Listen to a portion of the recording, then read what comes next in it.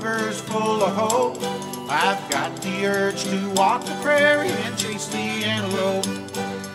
Aspen's gold on snow-capped peaks, the elk call me away. I can't keep my mind on working on this fine September day. I've got Nimrod neurosis, longbows on the brain. I'm an outdoor junkie through Brad Quest Podcast.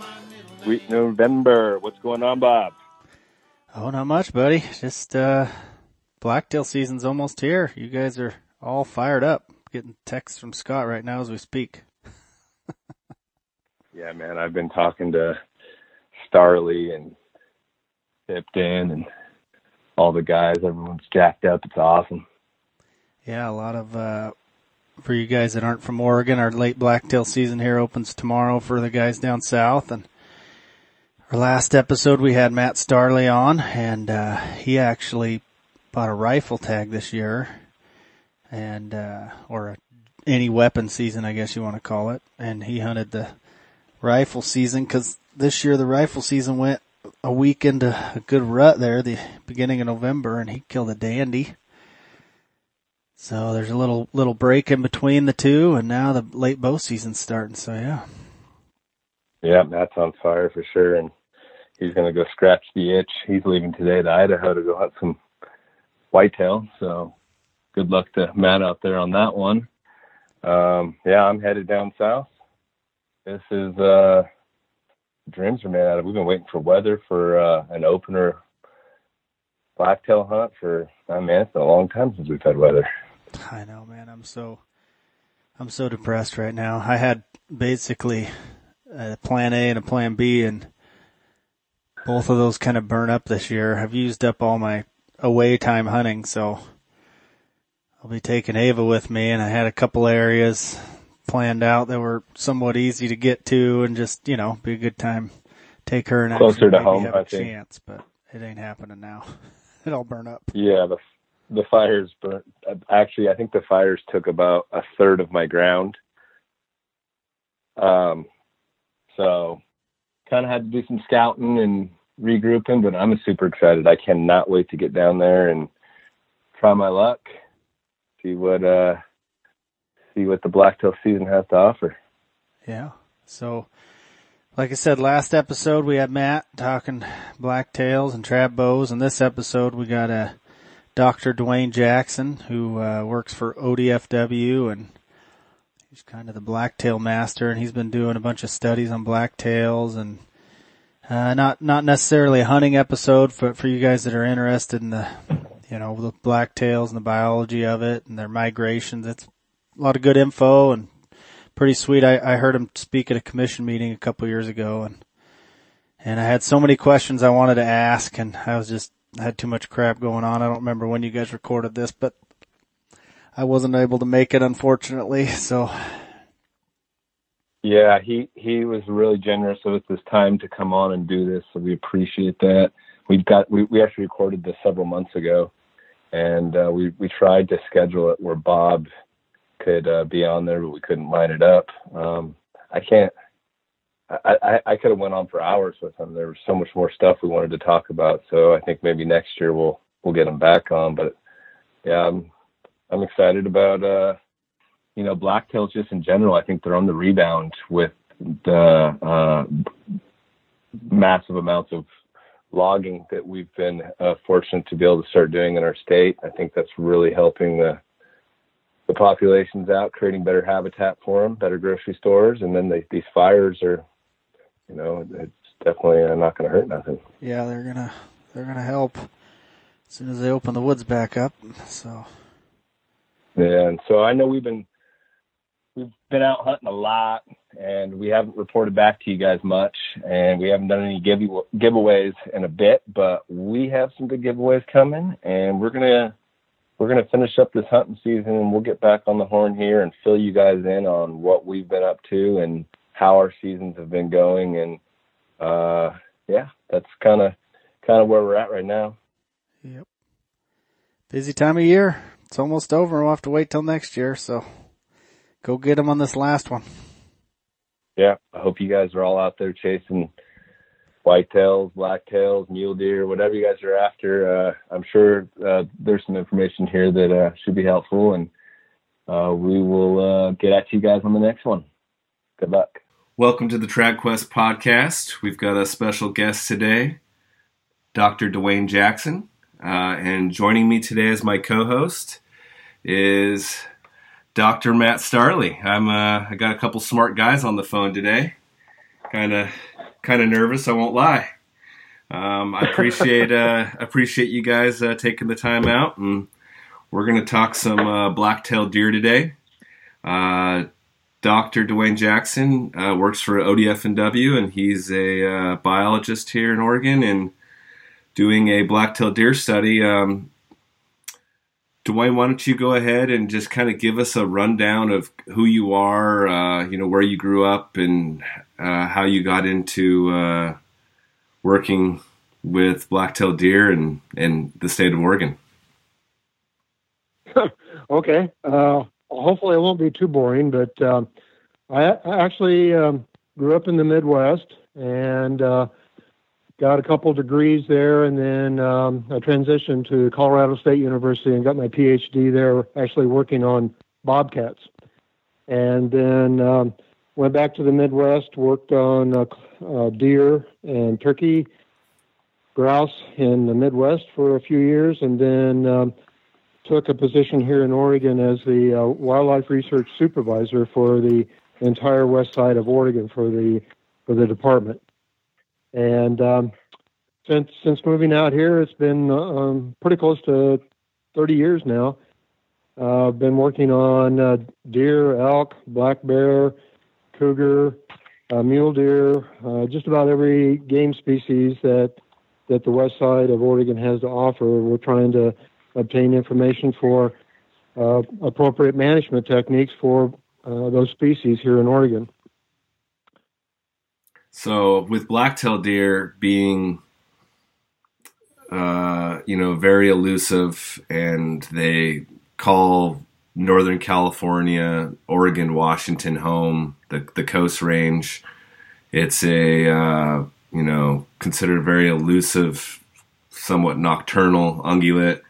I think that as hunters, we're always just so curious to, understanding the biology of your quarry, I think gives you a one-up. And so that's like one of the reasons why we wanted to have you on today, is so that we can further our knowledge on these deer, because, we love pursuing them and love learning about them. Me and Matt are real passionate about it. So at what point did Oregon decide to take a closer look at black-tailed deer, and what does that look like from the beginning? Well, it's kind of interesting. It's been a very long process.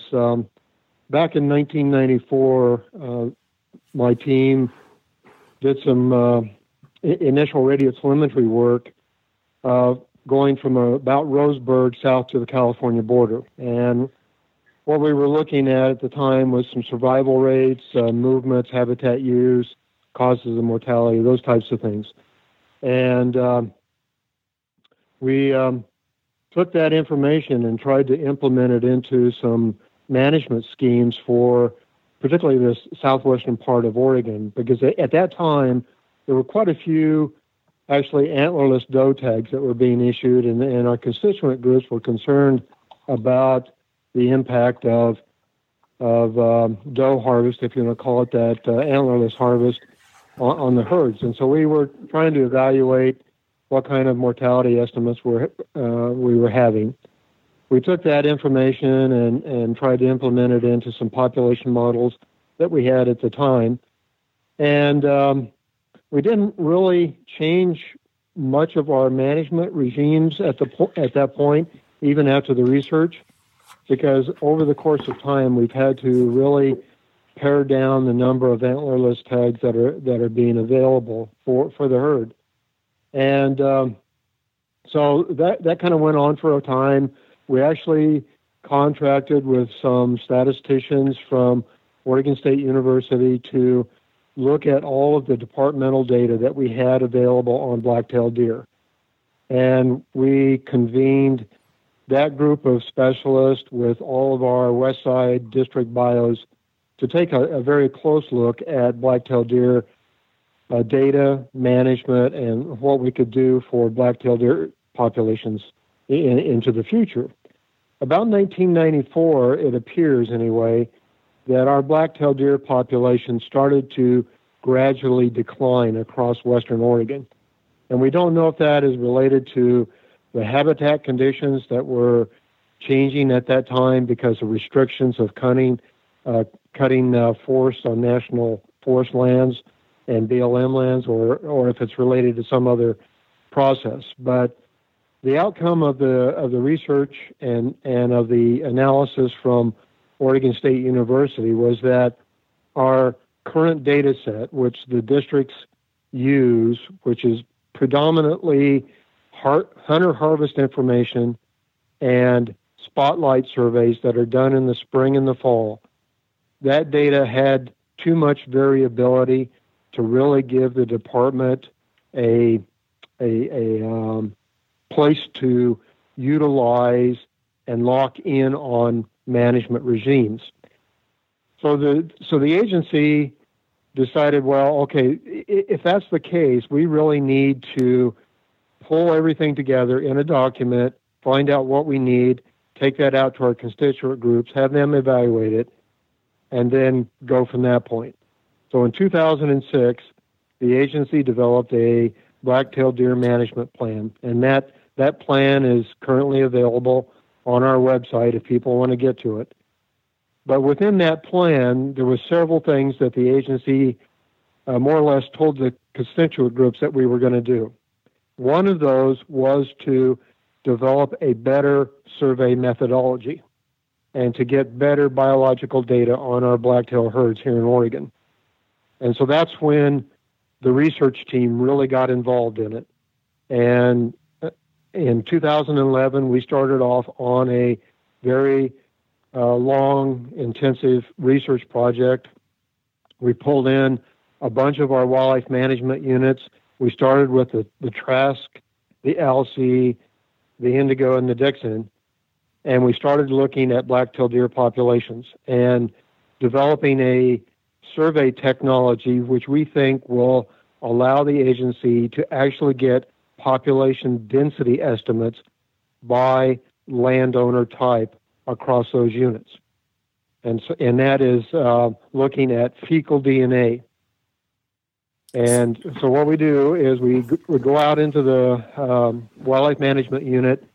Each of those units are distributed and gridded off into landowner types. We survey for fecal pellets.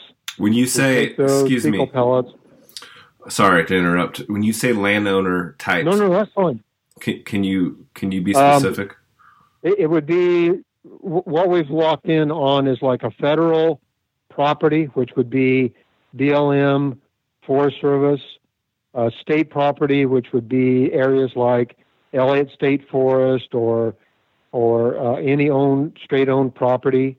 And then we have what we call a large private ownership, which would be typically, it would be a large company like Weyerhaeuser or Roseburg Forest Products or Justina Lands, those types of properties. And then another category is a small private category, which is usually just smaller ranches that have ownerships of less than 320 acres.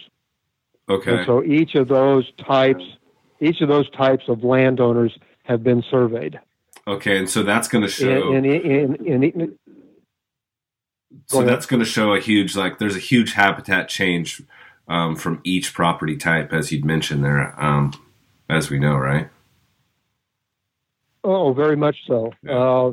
There's a lot of differences in the habitat availability for the black-tailed deer to use.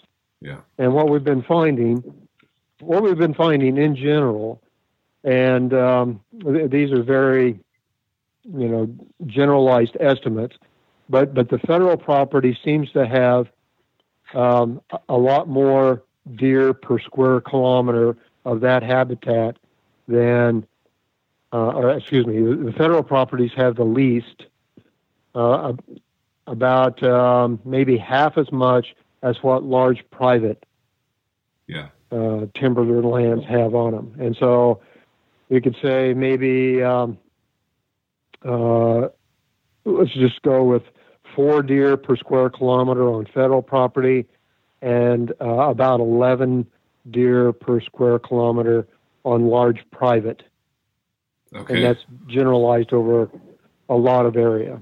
Okay. So can we back up a little bit? So as you'd mentioned the spotlight surveys, and I've actually been able to go out and do a spotlight survey with Stuart Love, district wildlife biologist. You're a friend of Stuart's here in Charleston, and so I've been able to go out and do one of those, like 1 a.m. till 4 a.m, spotlighting deer, and and I noticed like we see nothing in a lot of areas, and then we went to one area and seen a ton of deer, and that really skewed the survey.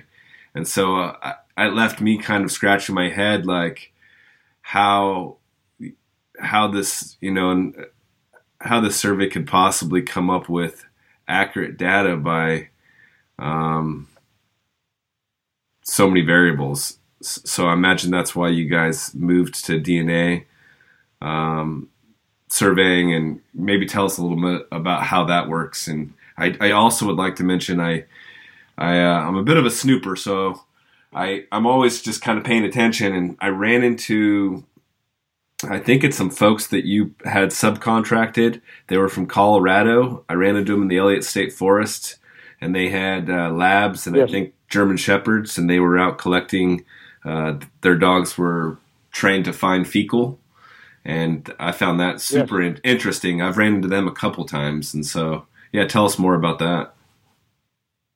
Okay. Well, like I mentioned, the agency kind of determined that our spotlight surveys had a little bit too much variability. And what you say is exactly true, is that you'll be driving along in very minimal amount of observations, and then all of a sudden you'll find a group of deer that you can get herd comp and other estimates on. And so because of that sporadic nature of running into them, that causes variability in our trend data. And that's what we wanted to try to get away from. And obviously you're restricted in those surveys to being able to observe deer with a spotlight off of the road. And so that really restricts the amount of habitat that you can get information for. So that's exactly the reason why we decided going into a different survey technique. Now, the fecal sampling, it's it's based by landowner type.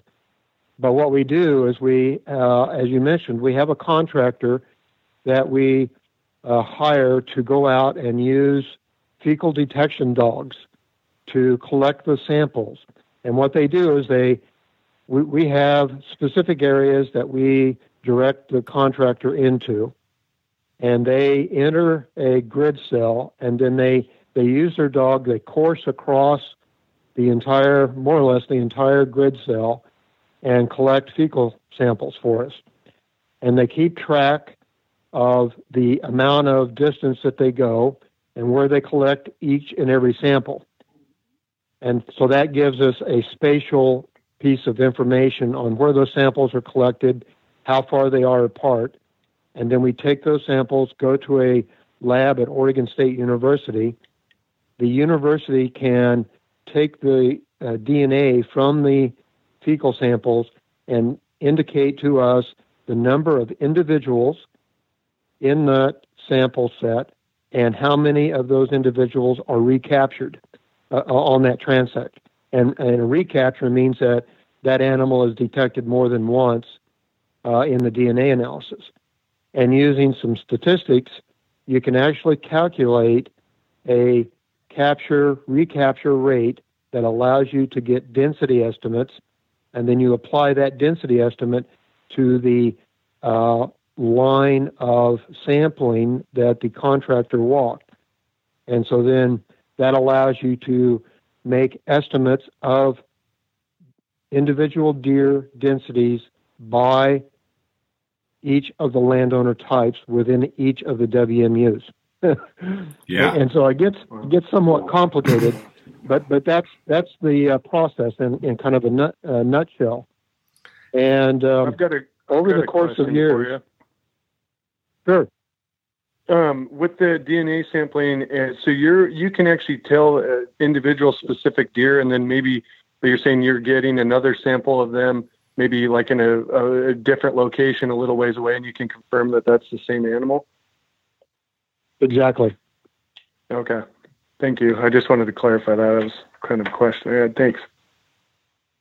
Yeah, no, that's a very good question. Yeah, the genetics, and I'm not a geneticist, but the genetics are really precise nowadays, and what we're able to do is actually, with a certain amount of confidence, and we've usually locked in on about 85-90% confidence, we can tell one individual from another based on the genetics that come from the fecal sample, and using that same information.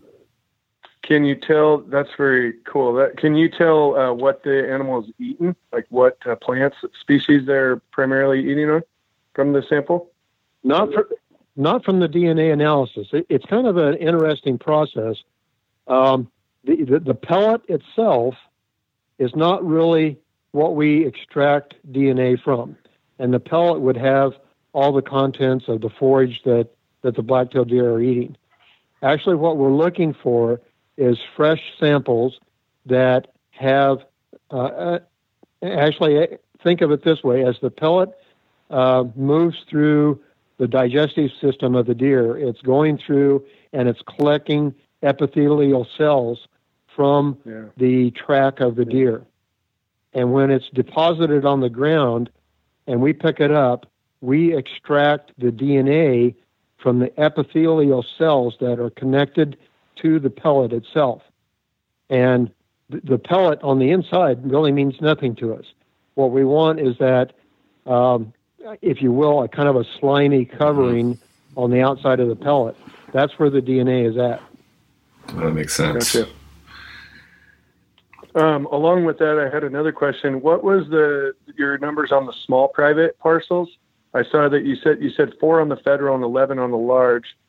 And so I was going to ask you two questions. Well, one was, what is the small private amount? And then also, did you guys do some sort of selection process for habitat types? Because obviously, federal land has a lot of like old growth timber and not as many open cuts with good feed and forage for the deer. Was there a way that you broke down, those open areas to the more timbered areas and the thicker reprod areas, or did you just do it randomly? Well, what we wanted to do and what we should have done is to collect the fecal sampling based on habitat type. But we were restricted in being able to do that because there's no, I guess you'd call it a generalized, evenly distributed habitat GIS layer across Western Oregon. And so it's very difficult for us to go in and say, okay, this, and doing this from remotely, I guess you'd call it, from a computer, saying, okay, we know exactly what the habitat type is in this spot on the ground from a GIS layer. And so what we ended up doing was, since we weren't having the ability to seamlessly look at habitat across Western Oregon, we decided to go to the landowner. Yeah. The landowner type. That makes sense. And make the assumption that the landowner type and the landowner's management of their property relates back to what the habitat is for those deer to select from. And so that's what we had to use for the categorization or the stratification across the units, was the landowner and not the habitat type. Now, that being said, when we do the sampling, we record the type of habitat that we're collecting from. And so we have that kind of post hoc, if you will, but we didn't do it up front for the selection process. just because we couldn't. That makes a lot of sense to me.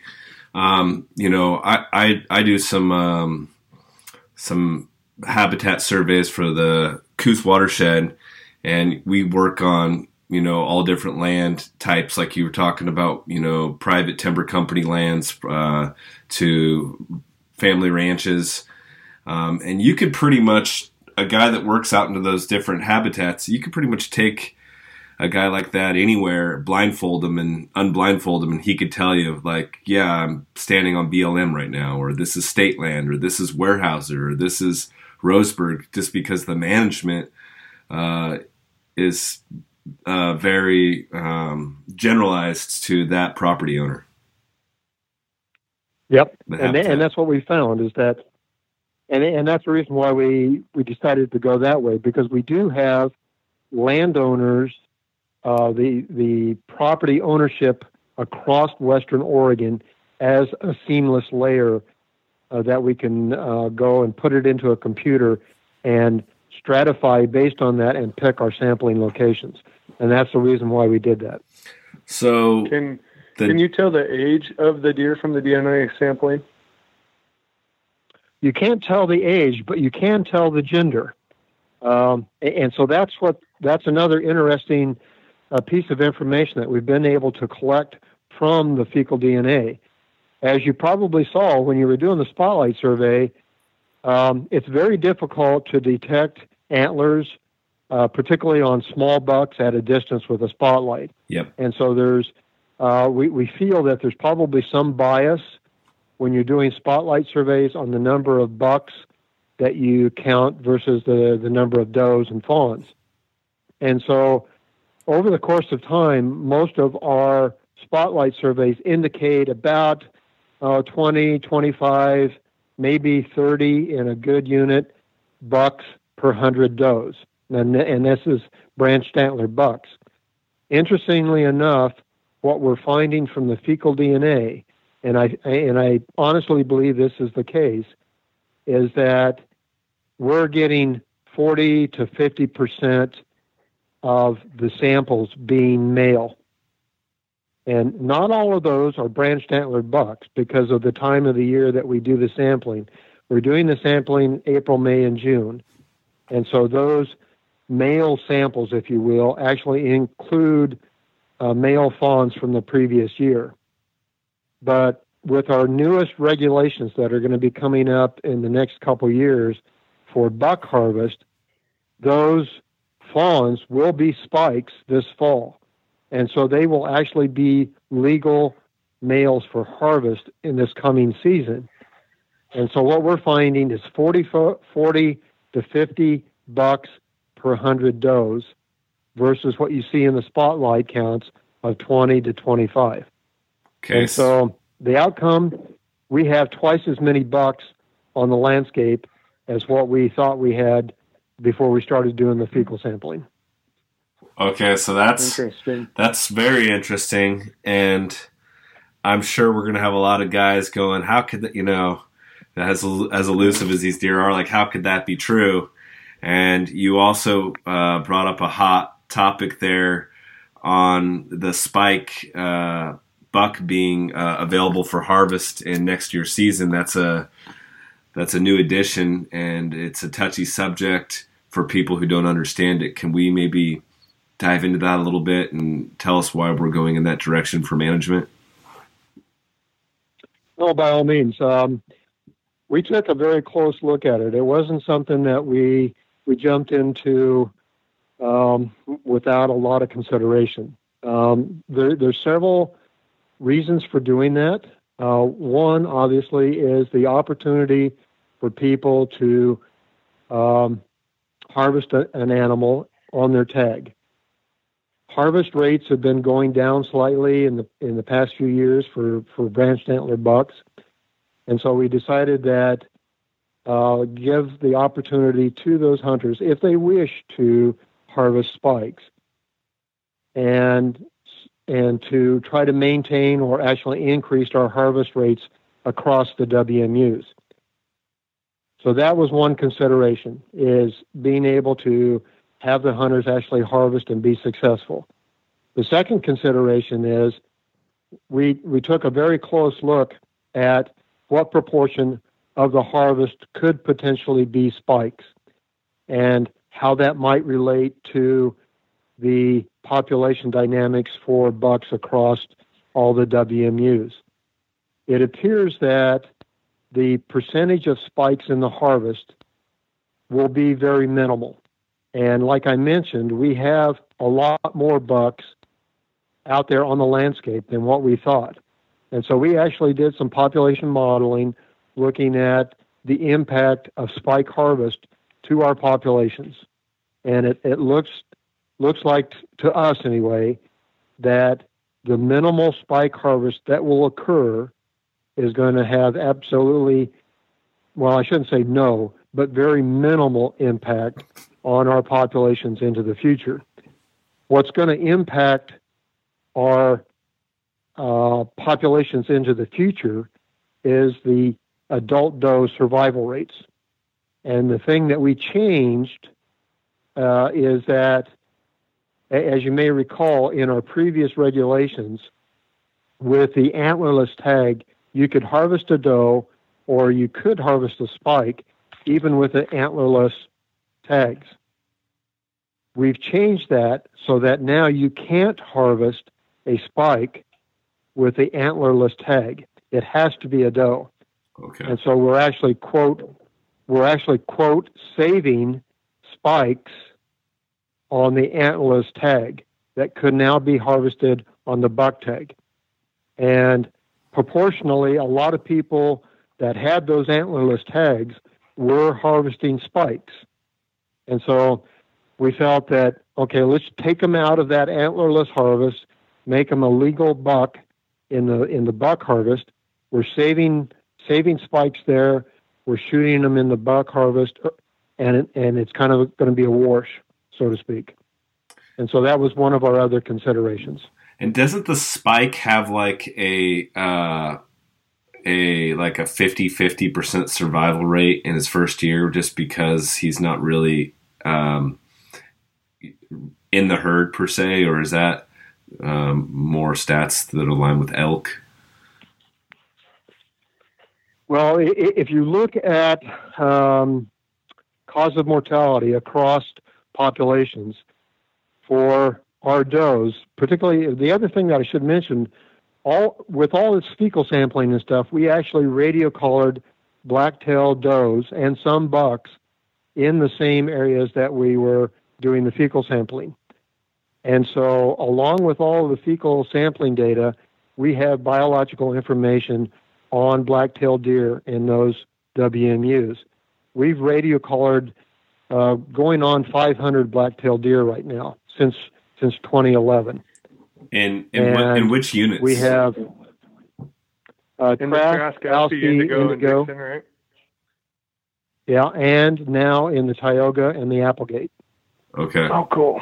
And we've got right at 500 radio-collared animals, and so we have home range data, we have habitat use data, we have mortality causes of mortality, we have movement data and survival data for black-tailed deer across all of those WMUs. Is that and then we link that. Is that data going to be available for public or for the public to look at, or any of those studies? Oh, by all means. We have we've been doing this work through a federal aid grant process. And what that means is that the Pittman-Robertson program, if you're familiar with that, actually provides money back to the state to do research on specified grants. Each year I put in a request for money from the federal aid program. And so what that allows me to do is actually do this research. We actually are obtaining federal monies. And so 75% of the cost of all of the research is federal monies, and only 25% of the cost comes from our license dollars. And so it's really an excellent process for us as Oregonians and hunters to have this option of pulling that money back into the state to use for research purposes. So that being said, all of that data is provided on an annual basis back to the federal aid project. And I can send people our annual reports if they want. The other thing that I have available at this point in time is I've had some graduate students help me at Oregon State University, and we have some master's theses that detail a lot of the movement, survival, and habitat use information for the studies that we've been working on. Oh, very and cool. So, yes. Yeah, we have theses. I would love to get my hands on that. Yeah, that's great. So, those that don't know the Pittman Robertson Act, I mean, that is so huge that our dollars from the sportsmen are being used to be able to get us information like this. I think it's really cool to see that coming through in a big way and allowing you guys to do these types of studies, because they're very time involved. That requires a lot of resources that nobody's going to have unless it's done kind of federally like that, like you guys have been doing. So that's cool. Yeah, there was no way that we could do a study like this without the support of Pittman Robertson. And so, the hunters and stuff, they provide that money, so to speak. Yeah. When they buy ammo, they buy sporting goods, they buy firearms, that money goes into the Pittman Robertson Fund. And then we as an estate agency, we apply for that money back to be able to use it here in Oregon. And so it's an excellent process. And like I say, I provide on an annual basis a report back to federal aid, everything that we did that year. And so those federal aid reports are available through me if people want to contact me, or if they're really skookum in being able to go to the web, they can go to the federal aid grant process and find my reports online there too. Okay. Okay. So you guys, going back to the surveys, so you did away with the Spotlight survey, or is that data still encompassed to the research? We're actually phasing out a little bit of the Spotlight survey in some of our WMUs. We haven't been able to utilize the fecal sampling in all of the WMUs because it is costly. It does take contracting individuals to do it. And so some of our WMU biologists are still using Spotlight surveys and doing the best that they can.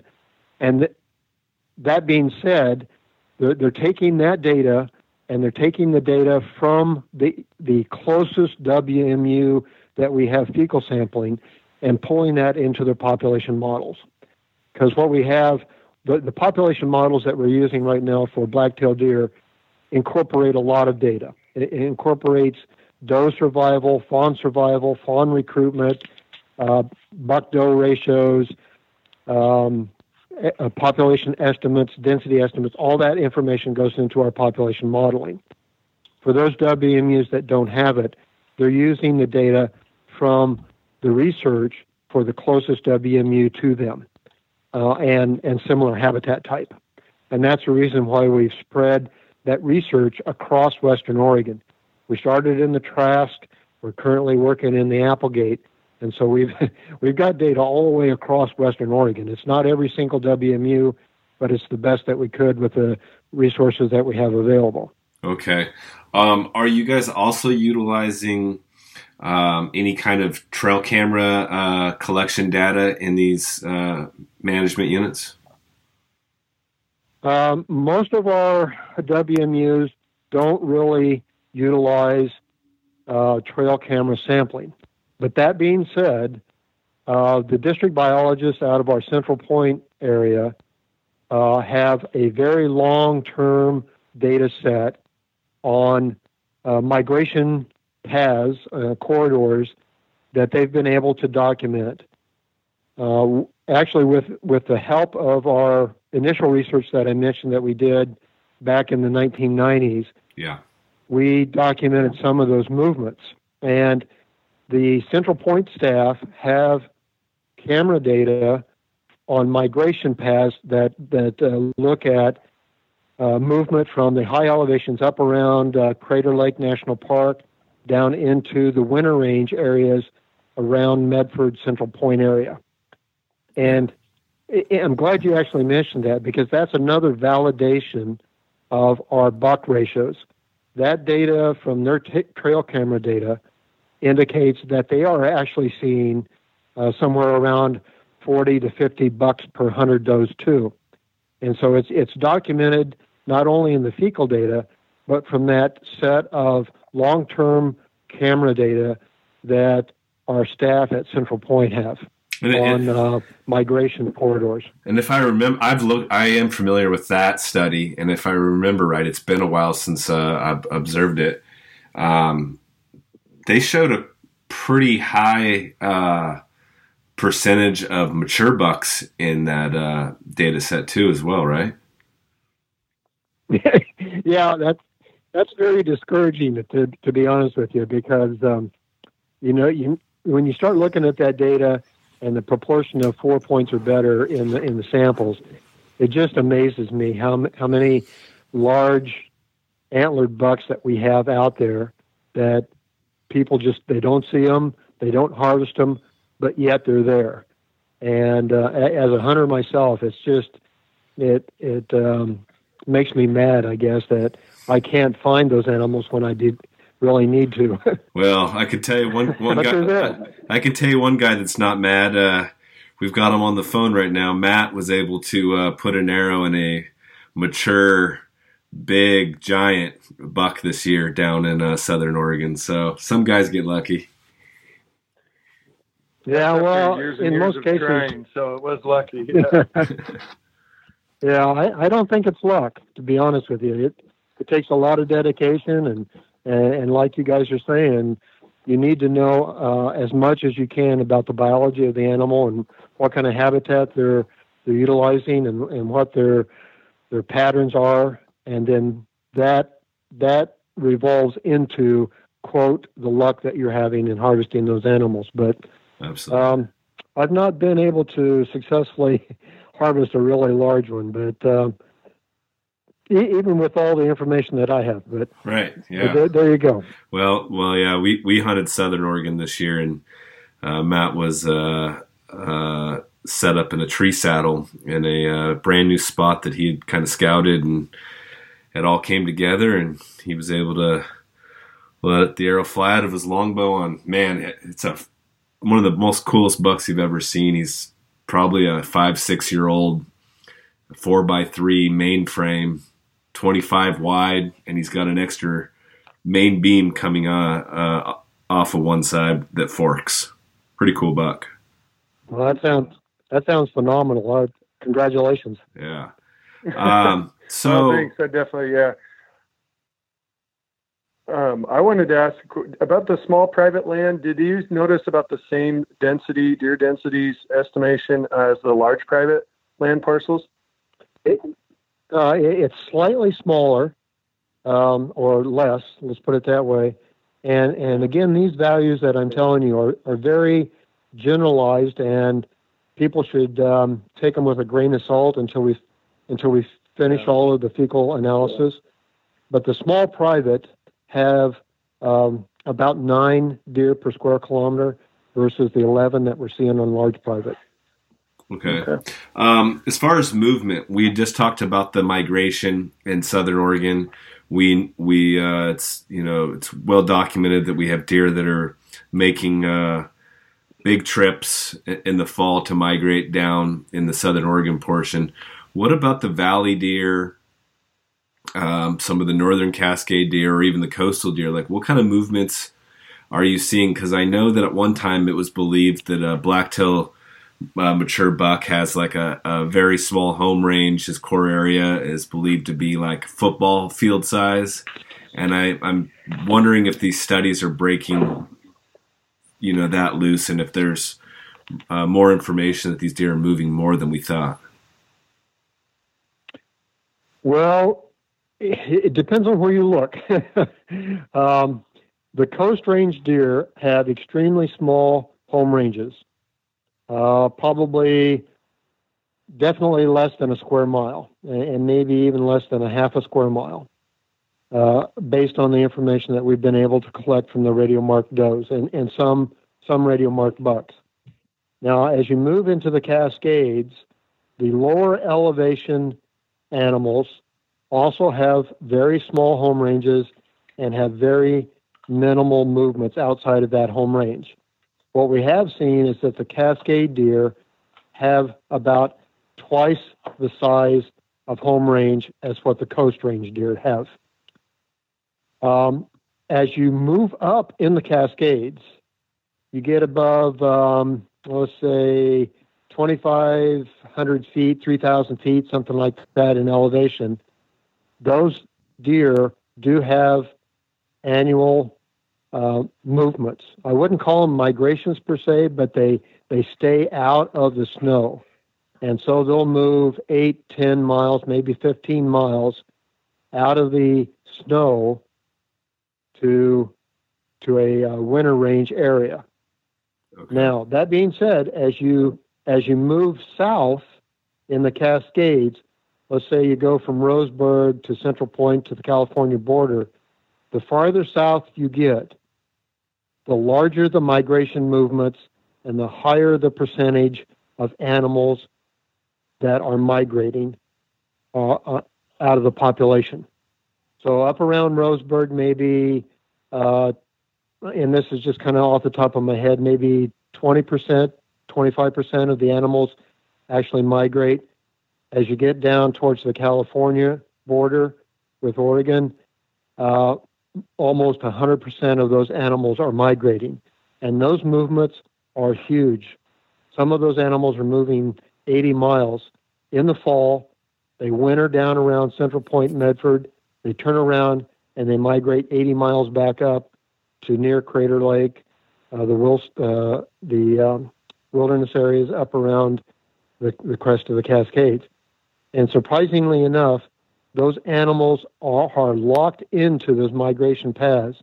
We've actually caught animals in our capture traps. Let's say we caught an animal in the summer up around Crater Lake. It migrates 80 miles down to Medford, spends the winter, migrates 80 miles back up, and we catch that animal in the same exact trap, in the same two square feet of area the following summer. Wow. That's awesome. It is amazing. That is really cool. So, in line with that, can you touch on what time of year you see that migration starting and when they kind of tend to return? Did you find some consistencies in that, or is it primarily snow dependent? It's variable, but within a fairly close time range. The study from the trail camera study from Central Point is probably some of our better data for migration, because like I say, most of our other radio collared deer don't migrate. But that trail camera study down there around Central Point really has some good information on that. So it appears that the does and the fawns will migrate first. They'll move down near the beginning of rifle season, and then the bucks will start migration depending on weather conditions, pushing that. They'll start maybe a week or two later and move down to lower elevations. And so it's usually pretty close to the rifle season when we see the fall migration. That's and exactly then in spring, what I would think, yeah. Yeah. So and then in my spring, observations, I've seen that it seems like I was going to guess mid-October is when I've seen bucks. Even if there's not snow, I feel like they move out of that high country to prepare for the rut and start going down where there's higher concentration of doe groups. And if those does are migrating earlier, that would just probably further confirm that. Yep, exactly. And so those bucks are a little bit later, and it seems like it's may be linked to some weather conditions, but we've tried to make some correlations there, but it kind of falls apart a little bit with the actual buck movement. Because the rut happens. But I think it is. Go ahead. I'm sorry, go ahead. No, I was just going to say it is linked a little bit to the temperature and weather conditions, but I wouldn't say that it's dominated by that. I think, like you mentioned, that those animals particularly the larger bucks, they're staying a little bit higher in elevation than most of the other animals, and then they move a little bit later, but they catch up to those does down on winter range. And, most of our breeding and stuff occurs around November, because what we're seeing is the peak fawning is around the 10th to the 15th of June, pretty much across Western Oregon. And the gestation period for black-tailed deer is 203 days, essentially 7 months. And so that puts the peak rut or breeding at about November the 10th. Okay. So does that correlates, I mean, that falls perfect in kind of, my knowledge on black-tailed deer as far as Western Oregon, coastal deer, valley deer. But when you go down to those migration deer in Southern Oregon, it kind of feels like the rut is more towards like the 25th of November versus like that 5th, 10th of November that you see on the coast, or is that just, our observation? Well, it's kind of surprising. Actually, I think it might be a little bit earlier because we've got a fawn mortality study that we've been conducting 3 years now in the Applegate unit. And the fawns that we're catching there seem to be being born a little bit earlier than what I've got 2 fawn study areas, one in the Cascades east of Roseburg, and then one in the Applegate unit west of Medford. And the fawns down around Medford seem to be born a little bit earlier than the ones that we're catching up in the Cascades near Roseburg. And so, I honestly, I don't know. It could be some. Yeah. That makes sense. The Applegate unit, I mean, there are some high country there and some migration, but I feel like most of those deer, especially if they're down lower, they're not getting the snow levels that the migrating deer out of the Cascades are, because you're kind of separated by the valley there in that Applegate unit. So that might be the difference there. That if you were like over in the Rogue unit, I bet you'd see something similar to what you're seeing up there, where those fawns are probably being born later, but I could be wrong in that. Well, I think you're pretty close to right. One of the things that we're also radio collaring deer in the Applegate unit, and those animals that are close to the California border, they are doing some really interesting stuff. We have some animals that are migrating out of the Applegate unit, going into California in the winter, apparently to get out of the snow conditions, or at least that's the assumption. And so they're actually wintering in California.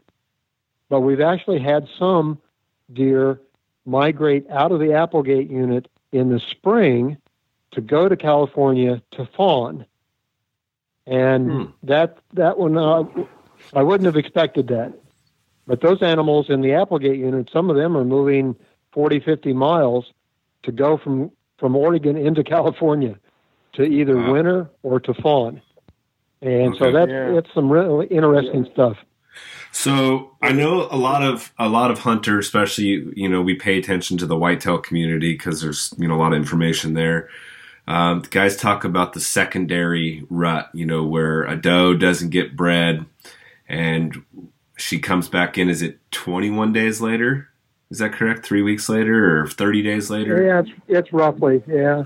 20 to 24, somewhere in that range. What percentage do you think of our black-tailed does are missing that first estrus and then coming back in and getting bred on the second or even third estrus, and how what kind of data do you guys have on that? Well, you caught me a little off guard on that one.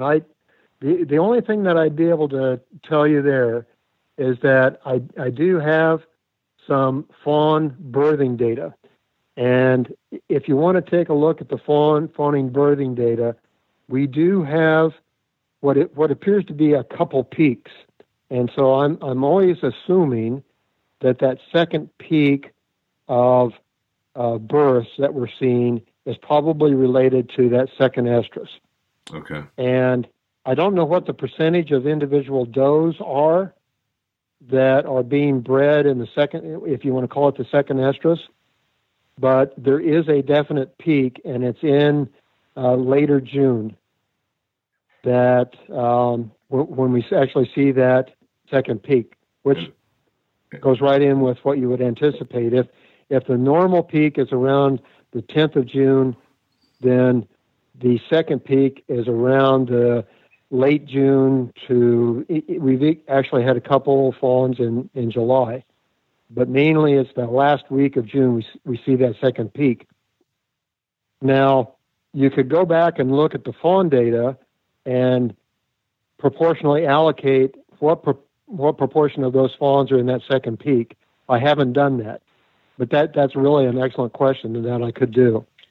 Yeah, that's interesting. in lines with that, I was going to ask a question about, your buck to doe ratio and what you guys estimate to be like an ideal buck to doe ratio, because as buck numbers, if buck numbers are lower than what's ideal to breed the viable does that are able to be bred, then technically wouldn't you see an increase in that second peak, in that second estrus cycle?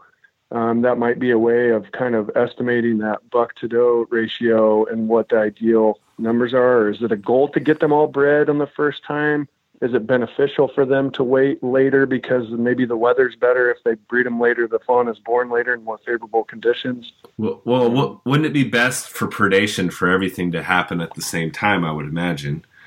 And I think like what Matt's leading towards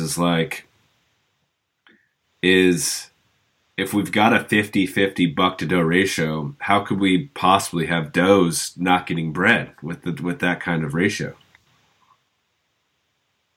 Okay, there's two reasons for that.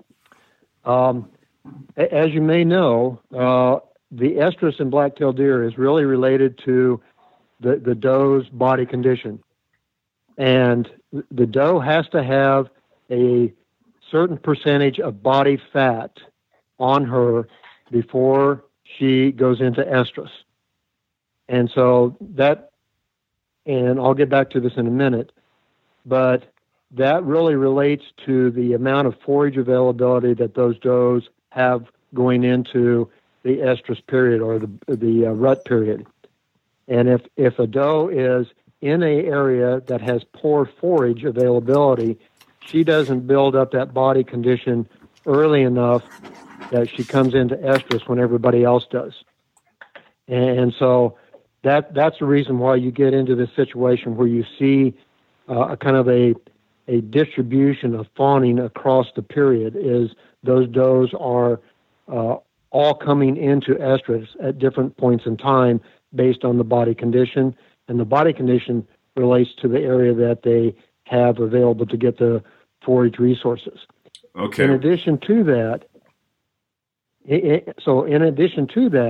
we have adult does that generally have the birthing fairly well categorized into a time period when most of the other adult does are going into estrus. But our yearling does are just building up to essentially their first estrus period, and they are usually the ones that, at least in most years, are causing that second peak, because the yearling does have to build up their body conditions to get to that point to have estrus.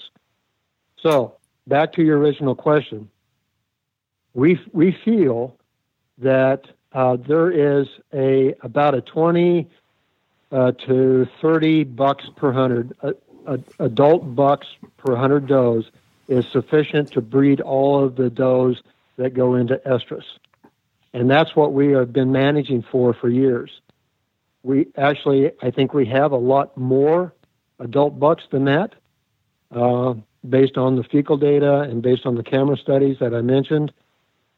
And so one of the things that I did in some other research years ago is we took a look at reproductive tracts from does that were harvested. And what I can tell you is that when we have that data and take a look at it, all of our adult does, and this was several years ago, so I can't say that it's exactly the same process right now, but every single adult doe was pregnant. Most of them had an indication of 2 fawns, and about 60% of the yearling does were pregnant.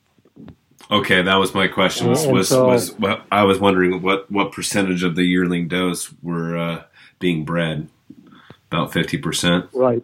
It's about 50 to 60%, but most of those only had an indication of a single fawn. Okay. And so they're those yearling does, they're fighting, if you will, to get up to a body condition where they can actually breed. Yeah. And even if they're successful in breeding, they just don't have the body resources to be able to produce 2 fawns. Okay. That makes sense. What about a mature buck? How many times can he breed during a breeding season? Is he able to tend, 5-6 does? Like what is his capability? Well, I don't know. I'll be honest with you, but some of the literature indicates that if you have somewhere in the neighborhood of 20 to 25 bucks per 100 does, you should have that buck ratio should be sufficient to breed all of your does in that herd, and so that means that each individual buck, can handle that. Okay. 4 or 5, maybe 6 does for each buck. Okay, that makes sense. I don't know physically what they're capable of doing, though. I couldn't tell. Right. Okay. Do you guys have radio telemetry information on bucks during the rut and their movement patterns?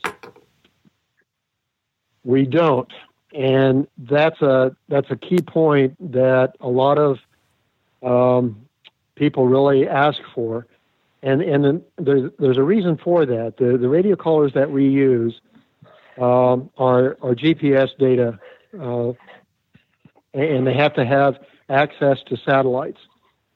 As everybody knows, when you put a radio collar on a buck, they go into rut, their neck swells. If you have a collar on that deer, you're probably restricting that animal from being able to survive, in some cases, if you put the collar on too tight, because the neck swells, the collar gets extremely tight, and even if it's not too tight to cause mortality, the collar shifts around on the deer, and it puts that GPS unit off to the side, and you can't get good location data. And so what we've done in several situations, we've talked to our companies that provide radio collars to us, and we keep telling them we need a radio collar that expands during the rut, maintains that satellite reception, and then retracts as that animal goes out of rut. Good news is there is a couple new developments on the market now, and we're going to be trying some of that data or equipment in the next couple years on bucks. Cool. What we've done in the past is we've put on radio collars that break off just prior to the rut. So we have data all year round, but we don't have it during the rut because we didn't want to stress that animal during the rut. But like I said, I'm going to be starting up another study down around Medford, looking at winter range habitat use and migration paths using GPS collar data. And we're going to put out some bucks that will have collars on year round. And so we'll have, in the near future, we're going to have some of that migration data and rut data from bucks. Oh, that's so exciting. That's so exciting. Do you guys, I ran into, it wasn't Dan Summers. It was another, or his wife, it was another gal, someone from your team. I think I ran into him. I don't even remember. I was out doing some survey work, but they were doing some, I believe, some bait sites for you guys. Are you guys doing bait sites so that you can get the DNA fecal found, or how's that part of your guys? Well, okay. We are actually doing some bait sites, and there's a couple reasons for that. One of the other studies that I'm working on is where we've got radio-collared elk in the Tioga unit, and that's probably where you run into some of my staff. Yeah, we are working on black-tailed deer, trying to get radio collars on more black-tailed deer in the Tioga, along with elk. And so we're putting out bait sites to capture elk and to capture black-tailed deer, depending on which animal comes into our bait site.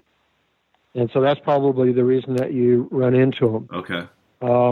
And the radio collar data that we have there is based primarily on capturing black-tailed deer with clover traps. It's a device that we use to catch them, and or we use dart guns with immobilizing drugs to dart the deer and then radio collar the animal that way. What's the clover trap? It's a how should I explain it? It's a trap that's made out of metal piping. It's about 6-7 feet long, about 4 feet tall. It's a rectangle device, and the pipes are on the top, the bottom, and the corners, and then in between we have netting. And so there's a trip mechanism in the device. You set the device out over the bait and open the door. The deer walks into this into the trap, hits a wire, and the door falls down on the deer. And then we have cameras that send us images of our activity at the bait sites or at the trap sites. And then so we monitor these via remote images. And when a deer is caught, we run out. The trap is designed so that it kind of collapses down on the deer once we get to it. And so we can kind of squish the deer down on the ground, and then we move it around, get the deer out from underneath the netting, take all the biological samples, put a radio collar on it, and let it go. And so that's this device. It's called a clover trap, and the reason that it's called a clover trap, it was the first biologist that designed it. His last name was Clover. Okay, all right. And is that primarily the way you catch them? Because I imagine waiting around darting them has got to be a lot more work. It depends on the area. In the Cascades, we're very successful in capturing deer in the clover traps. The Coast Range has been a little more problematic, and we actually have higher success rates darting animals at night, driving along at night with spotlights, and over bait. Over bait. Now, and surprisingly, in the Applegate unit, we've been very successful with clover traps. And so it really depends on the area where you're working. Are you guys looking at baiting as far as that's a legal means for hunting in the state of Oregon? With CWD outbreaks, happening in the West, are you guys, looking at baiting and how that affects our herd, and if that's healthy for our herd, or? Well, I'll answer that in two different ways. if you're talking about people feeding deer in urban environments where there's a lot of deer that are concentrating around feeding at sites in urban environments, that's been more or less outlawed. Okay. Now, as far as hunting, it's still a current legal methodology. Yep. And we think that at this point, that process is so dispersed across the landscape that it probably is not attracting enough individual animals to have an impact with CWD. But that being said, if, and hopefully we never go there, if Oregon ever gets a case of CWD, then that will definitely be something that the agency takes a look at. We don't want any situation that concentrates animals at a single site where that disease can transfer from individual to individual. And you saw some of our responses on outlawing urine for hunting. Yep. And that was exactly the reason why we did that, is that you can't, well, apparently you can now, but previously the urine manufacturers or providers weren't able to guarantee that those samples were chronic wasting disease free. And so we didn't want that prion in the environment. Yeah, that makes sense. So, Yeah. so in urban environments where people are just feeding deer for recreational purposes, it's not allowed. For hunting purposes, it's still allowed because it's a very dispersed activity across the environment. Okay. But I can't guarantee you that we won't outlaw it if we get CWD in the Sure, state. absolutely. Yeah. What have you guys found in baiting deer yourselves? I mean, I've played around with it in the past for hunting, and I found that it just really makes the deer very nocturnal in nature and a bit weary. I don't know what your guys' observation has been. Well, we're doing it for different purposes other than hunting, and so we've really never paid much attention to that. What we want to make sure is that our efforts result in a capture of a deer, so that we can radio mark it and get biological data. What I guess I'd percent have of to go back captures are at night? A majority of them. Yeah, a very high percentage. Yeah. Yeah, that's exactly what we would think. Yeah. Do you have any other baiting questions, James? I'm dying to ask him some buck movement questions. Yeah. No, go ahead. I was going to see, since you guys do have some buck movement patterns, I know it's not during the rut, but are there just some generalizations? I mean, as hunters, we're primarily hunting bucks. We're hunting them during daylight hours. And from my understanding, most ungulates like white-tailed deer, the studies that show their movement patterns, their primary feeding patterns are at night, which goes along with the baiting and kind of why they're probably being caught at night. They're, once they establish a good food source, their movement is kind of based off of going to that food source and, in the most protected time at night when hunters aren't out and about. So during the day, I guess I've got a couple questions. What are some home range information that you have on, you broke it down by units, but are the home ranges for bucks the same as does? Would be one question. And then I would know you're going to say that bucks move more at night. There's no way that they don't, but I guess, are there any generalizations during the day that maybe you guys have observed, like movement in the morning when they're going back to the bedding is probably not as good of a time as in the evening when they're actually getting up? Have you noticed any trends in daytime movement in those bucks, and maybe some generalizations that we could take away? Okay, so I'm giving away a bunch of secrets here right now. But what we see is that from our radio collar data, the bucks have a similar home range size as the does during most of the year. The habitat choice by bucks is a little bit different than for does during a majority of the year. A lot of it is a lot more, I should say, brushy or a dense type habitat compared to what the does are using. And except during the rut. And we have very minimal data beginning at the beginning of rut, just before most of those radio collars break off. And it does seem that those bucks at the beginning of rut start moving into the habitat that the does are in, as you would expect. But I can't say exactly what happens during the rest of the rut. Now, movements during the time of the day. It's very, there's two peaks, like you mentioned.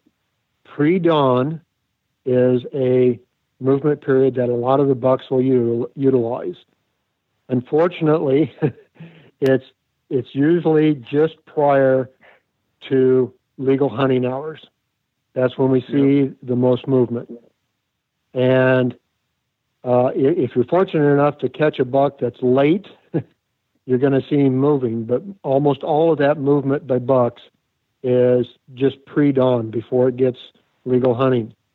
There is a small peak of activity around noon, 1 o'clock, which is a point that you could probably utilize for your hunting activities.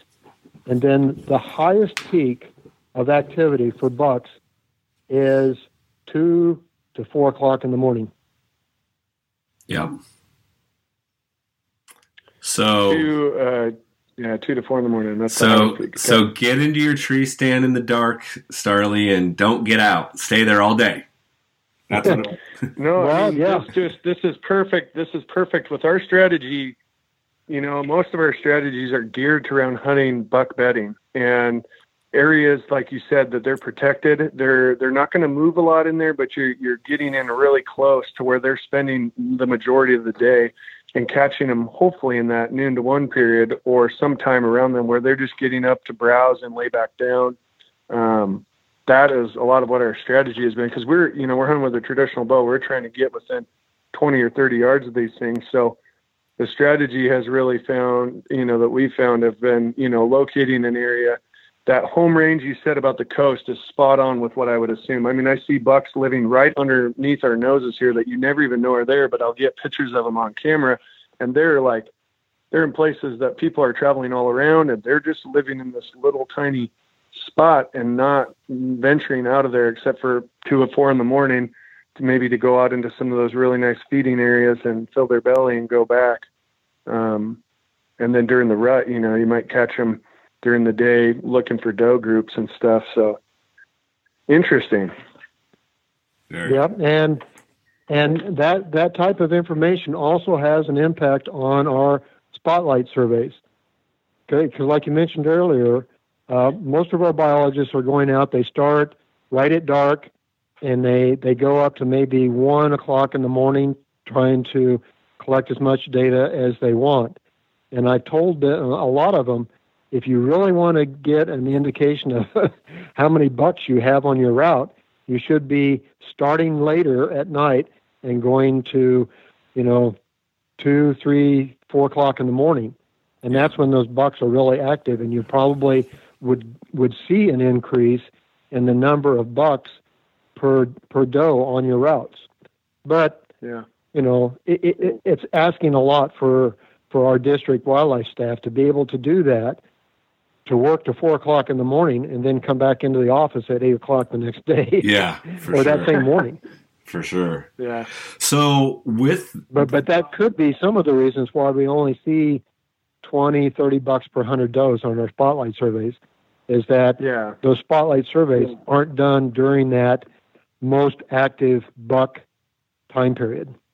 Yeah, that makes well. And the other one is what I've really noticed, or what we really noticed, is, like you said, those bucks prefer a different habitat, and it seems to me, especially on the coast, the mature bucks like to be alone. They're not living in areas that are with like high deer densities. Like they're probably one of the few animals living in that area, and they're going to live in that area, and then move to where the does are when the rut comes around. But so I think that could really skew you too, because like what I found is those bucks are living in areas where it's maybe not as desirable of an area, but they're social. There's some antisocial, personality to them to where they like to hang out in these other areas. And I think that could really skew your buck numbers in some ways too.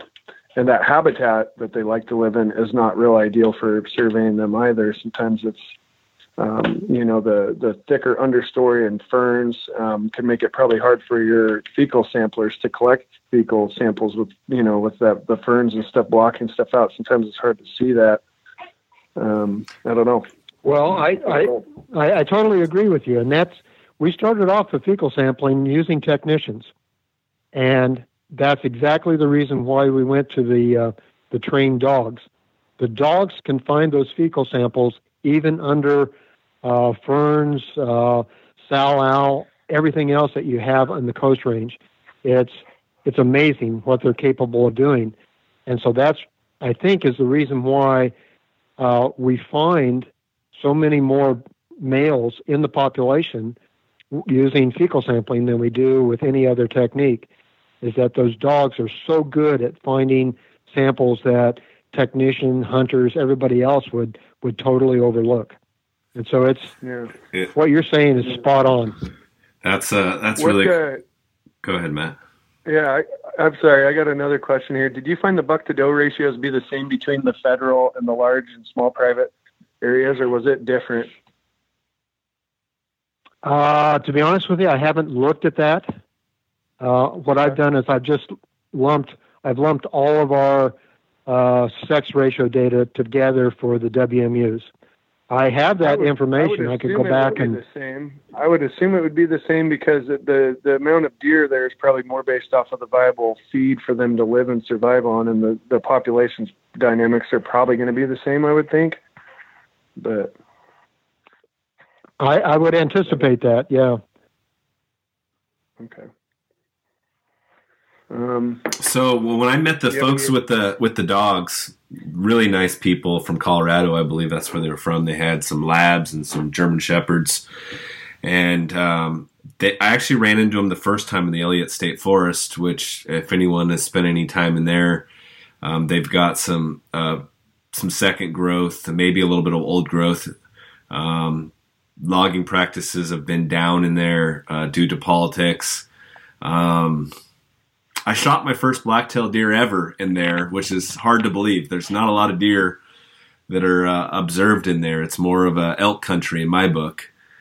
But they said that they were finding quite a bit of black-tail fecal in the old-growth timber, which I found really shocking.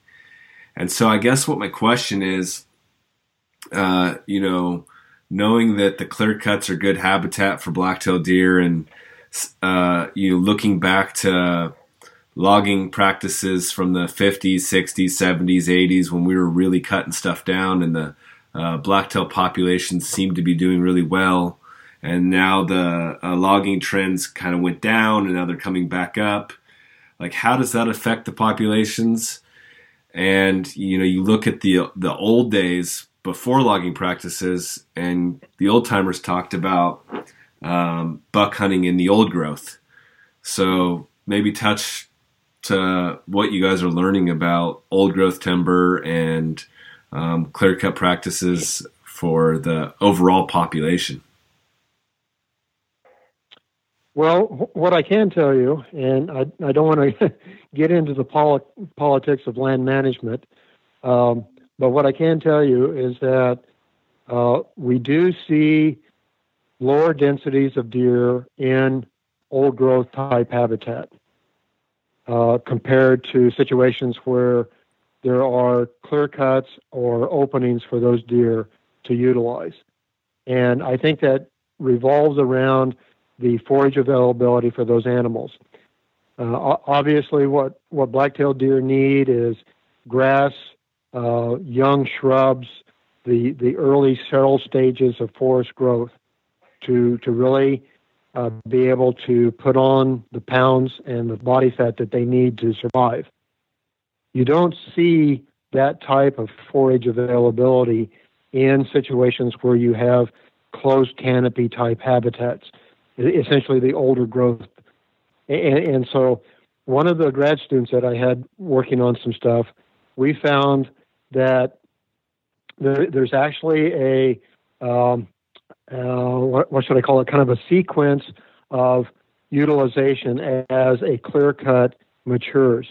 The first 1 to 3, 4 years of habitat has the highest numbers of deer in it.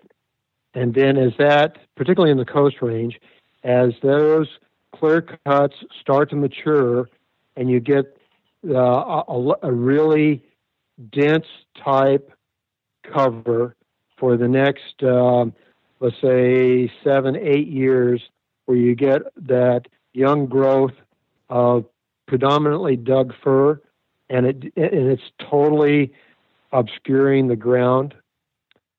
You've all been into that. It's that reprod type situation. Yeah. It's like sterile the underneath. deer, There's no growth. Yeah, the deer start avoiding that. And so, but at about 10 to 12 years of stand growth age, the deer start using it again. And so if you can take this timeline in your mind and look at it, so about 1 to 4 years of age for a clear cut, the deer really like it.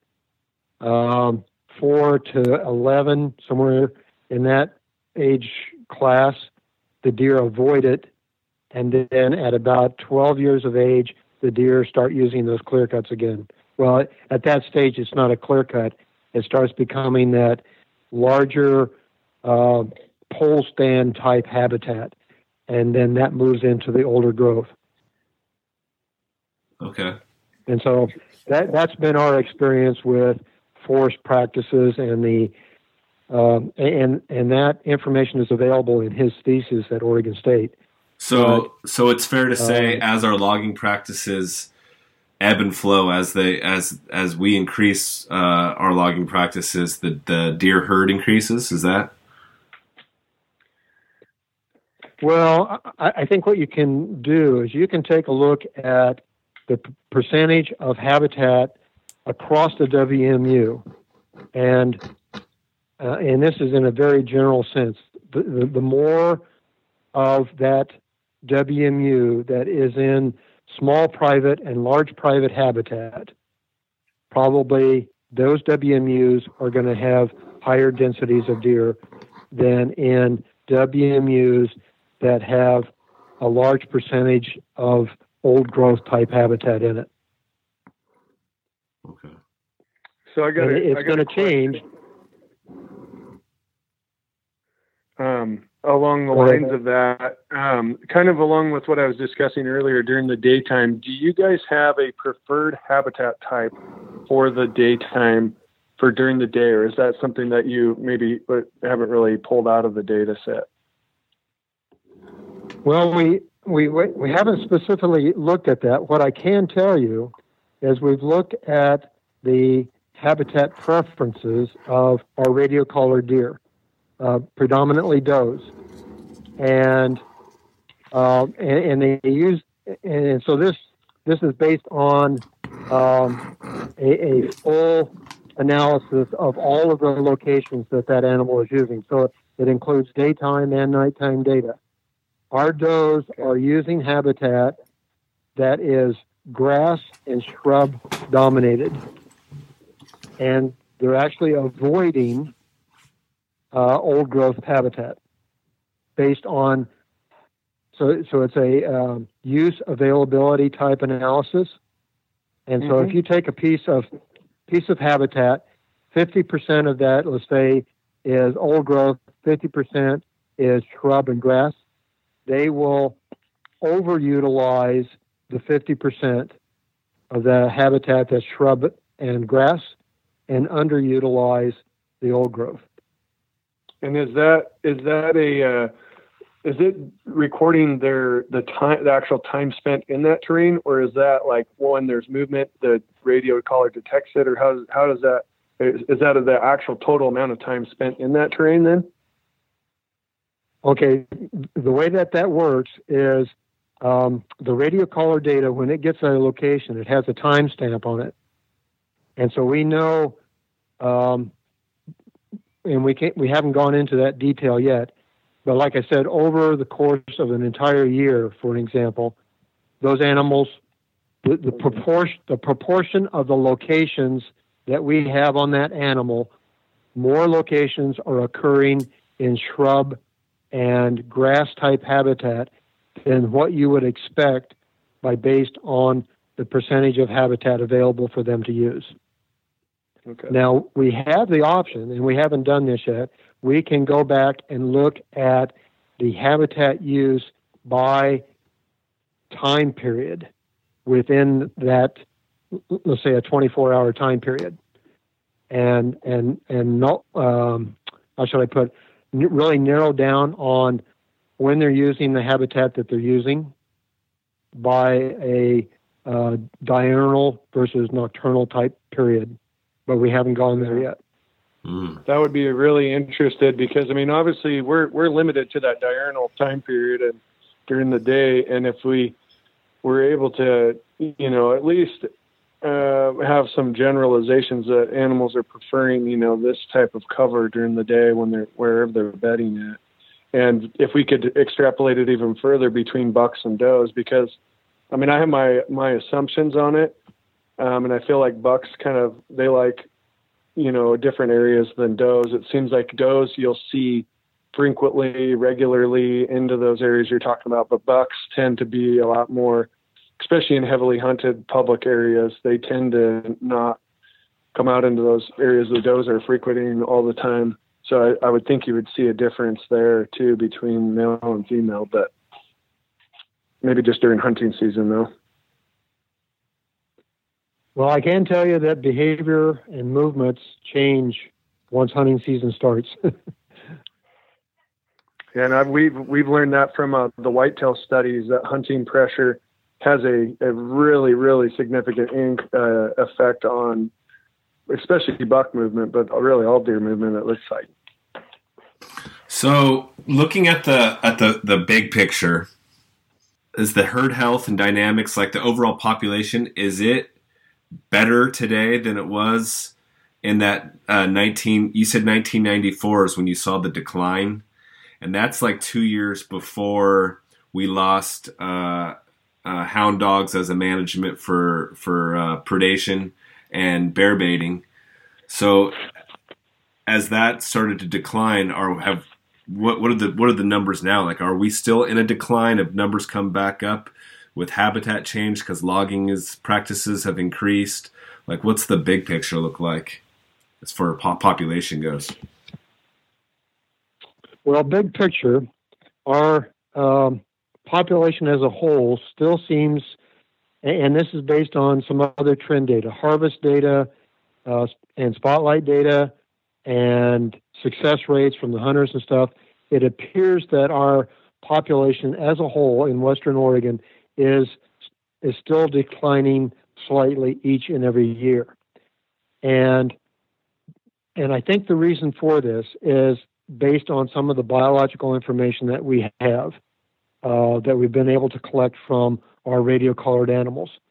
If you take a look at ungulate populations in general, the adult doe survival rate and the fawn recruitment rates are the two critical components in maintaining or increasing ungulate populations across the environment. And our adult doe survival rates, based on our radio collar data, they've been bouncing around a little bit, and it's pretty consistent from unit to unit, but they're about 80%.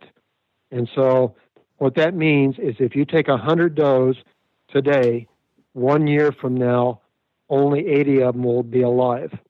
And that's the mortality is from all kinds of things, but only 80 of them will be alive a year from now. And what you have to look at, and that mortality is, like you say, it's predation, it's automobiles, it's poaching, it's everything. Yeah, everything. So how can we? It doesn't sound sustainable then. Like, how can we be allotting doe tags in a deer herd that is on the downward trend. Okay. I'll get back to that in just a second. Okay. Okay. Let me tell you what the population as a whole is kind of doing, and then I'll come back to the doe tags. So with an 80% adult doe survival rate, you're going to have at least 40 fawns recruited per year into that population to maintain the adult doe losses. Okay, does that make sense? Yep. Because if you get 40 fawns recruited, 50% of them will be does, which means 20 fawns will be recruited. You lose 20 does, and so the population is kind of stabilized. Okay. The fawn survival rates that we have from our studies right now, we're getting less than 40% recruitment rate per year. And so with our adult doe mortality and survival at 80% and our fawn recruitment rate at less than 40 fawns per 100 does per year, every year that those two things match, the population is going to decline just a little bit. Because you have 80 well, let's go to the survival or the mortality. So you have 20 fawn or 20 does lost, and you're only recruiting 18 fawns. Every time that happens, the population is going to decline just gradually. And I think that's what's going on. So what we have to do as an agency, somehow we're going to have to get either the adult doe survival rate to increase or have our fawn recruitment rates increase to get that population back up. And that's going to be based on, go ahead. Sorry. Is a fawn recruitment rate, is that a fawn living for 1 year? Yes. Or is that based off of 1 year, like the doe survival? So that's a fawn that is born and lives to be 1 year of age. Exactly. So it's recruited. So the does are recruited in as yearlings the following year. Okay. So what we feel is really the key factor for doe survival and fawn recruitment is the body condition of those does. And if you have poor body condition, essentially you're going to anticipate poor survival rate of the does and poor fawn recruitment. So as an agency, what we have to do is we have to promote a habitat composition across Western Oregon that is providing the habitat that they need to be able to survive and recruit. Okay? Now, the reason that we can still offer some antlerless doe tags or antlerless tags in some of our seasons is that those are used in specific areas for management purposes other than population management. They are in areas where there are damage issues, that the deer are causing situations to private landowners that we as an agency are obligated to take care of. And so that's really in 99% of the cases, that's where our antlerless tags are issued, is to decrease the population in those areas where blacktail are causing damage to private landowners. Okay. So to increase the herd, we have the only tools we really have is to create better habitat through having partners with the landowners, right? I mean, we don't really have the tools to control predation anymore, so exactly. That's the only thing that we have as a tool that we can do on a large scale basis. Okay. There are situations where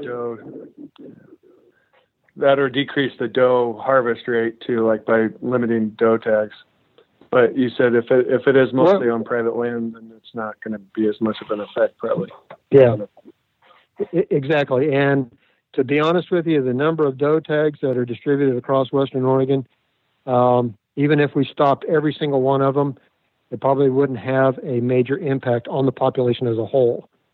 And so that's the reason why we feel that we can still zero in on those areas that private landowners are having issues with deer causing damage, and solve their problem and still maintain a good population of does across the Western Oregon. Now, if we had a large sampling of antlerless tags distributed across Western Oregon, yes, we would have probably an impact on our populations. But truthfully, in my estimation of what we can do as an agency, is we have to make those agreements with private landowners and try to promote development of black-tailed deer habitat across Western Oregon that is going to provide the type of habitat that those animals need to get to the body condition that they can all be very healthy, avoid mortality through all kinds of diseases and other factors, and produce a lot of really good, high-quality fawns that survive. And along those lines, the thing that I'm trying to do right now is, with all this research, is we're in the process of developing a black-tailed deer habitat management model that will be able to provide to the federal government, to Forest Service, BLM, to private landowners if they wish to develop habitat, and say, if you want to develop black-tailed deer habitat on your land, here's what you need to do. And that model, I hope, will be coming out in the next couple of years. Oh, that's exciting. That's exciting. So what about, as we talk about this habitat and private property, timber company lands, we know that clear cuts create this grocery store effect. But then we also know that the spraying of these clear cuts is management from the timber companies to keep all the browse basically out of the cuts. I mean, do we have any way of politicking towards changing their practices to help the ungulate populations? Or I don't know what that looks like. Well, the only thing the agency can do, obviously, is to try to cooperatively work with the large private owners. And almost all of those individuals or the companies that have those private lands, they are in the business of making money. Trees, yeah. And if they require spraying to be able to make the bottom line a profitable product, then it's going to be very difficult, I think, even for the agency to convince them not to do it. Right. Because you're asking them to essentially go into the red on their management of their property, and they can't do that. What about on a state or government level? We can encourage them to do that by all means. Right. And what about on a public land level? Like when the state is doing a clear cut, say tomorrow, and how they what their management is for that replant and pesticides and. Okay, what I think you'll find on state property is that our state properties also have some obligations to providing money, because some of those monies are used for school funds, school systems, and everything else. And so it becomes very difficult. I don't think that you're going to see much spraying on state-owned properties, if anything at all. Now, when you go to the federal government properties, the BLM properties and our Forest Service properties, they are obligated under other issues with federal mandates for managing their properties. And a lot of that has to do with management of those properties for endangered species. And in some cases, and actually in quite a few cases, the management for endangered species or threatened and endangered species trumps the management for black-tailed deer. Yeah. Okay. Gotcha. Awesome stuff. So what about, I guess the last thing I really got here is predation. I know that's always, a big talk amongst hunters, and a lot of us are can be uneducated about the topic. You'd mentioned that you did bobcat studies in Colorado. I've heard, we know that lions are a big factor. I've heard bobcats play a pretty major role in predation on black-tailed deer. Maybe talk a little bit about that, and also wolves down there in the Cascade Range. Now they're finding that the population, from what I heard, is doing has grown. So do you guys see an effect maybe on wolves too? Just add that in there. And black bears, I know they're pretty good at getting them when they're first born, and so yeah, maybe we can speak about that before we wrap it up. Okay, I'd be more than happy to. It kind of depends on whether you're talking about the adults or the fawns. Let's start off with the adults. And again, this is from our radio collar data. Predation on adult does, the highest cause of mortality, or how should I put it? The mortality cause, predation is the highest cause of mortality for our adult does. About 35% of the mortality that we have documented thus far has been from predation. A majority of that is from mountain lions. Okay, that's on the adult does. So 35% overall, and a majority of that 35% is from mountain lion. Now, if you go to our fawns, it varies depending on where you're at, and because of a suite of predators that are existing in the environment with the fawns. So, for example, our fawn study area east of Roseburg, previously, coyotes and bobcats were the critical component for predation in those fawns. But we had all kinds of other things. We had diseases. Actually, if you believe it, we had some poaching of fawns, Wow. vehicles, all kinds of other things. But for the predation aspect on the fawns in the Cascades east of Roseburg, bobcats and coyotes were the critical components up to the point that those fawns were about 9 to 10 months of age, and then mountain lion predation kicked in. Okay? So it changes in the fawn's lifespan. Okay. Now, that's what I assumed was going to be happening in our study area down in the Applegate unit. It turned out not to be the case.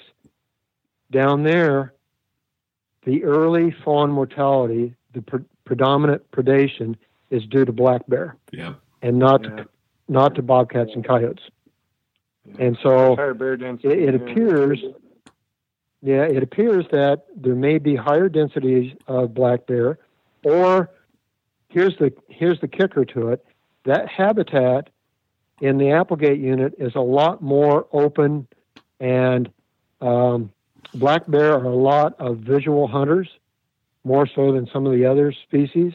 And I think what's happening is that the fawns that are being born in that habitat in the Applegate unit are more susceptible to bear predation just because of the habitat visibility, if you will.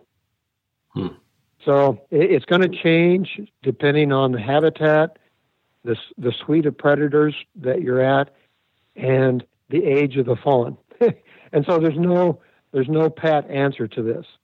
Now, interestingly enough, you should bring the topic about wolves.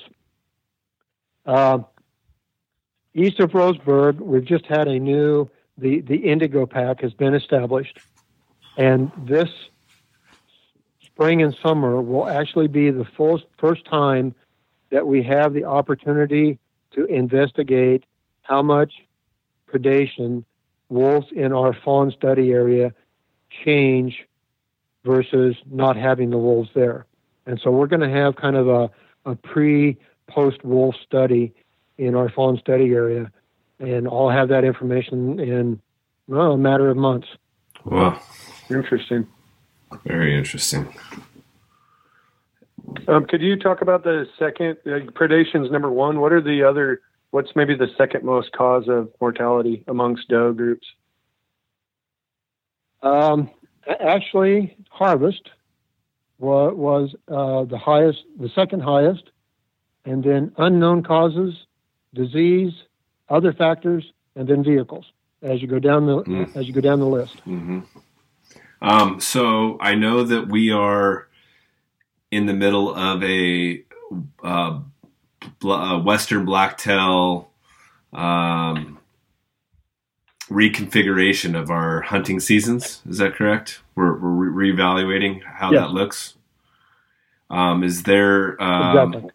is there any ideas on where that's going to go? Are we going to shorten or move gun season dates? Do you have any idea of how this data is going to change the big picture of hunting? Well, the research data has already impacted some of our management practices across Western Oregon. I foresee that in the future, once we get a little bit more detailed on some of the densities that we have and the survival rate and causes of mortalities, it probably will impact it. Now, that being said, we have to make sure that our management practices, regardless of what the research is saying, doesn't impact our ability to manage black-tailed deer across Western Oregon. And our commission are the individuals that more or less accept or reject our recommendations. And this last go-around at our commission meeting, when we talked about changing the black-tailed deer regulations, they were very concerned about the possibility that changing the buck harvest to include spikes would have a negative impact on our populations. And so they have directed the agency to look at the impact of those regulation changes for the next for foreseeable future.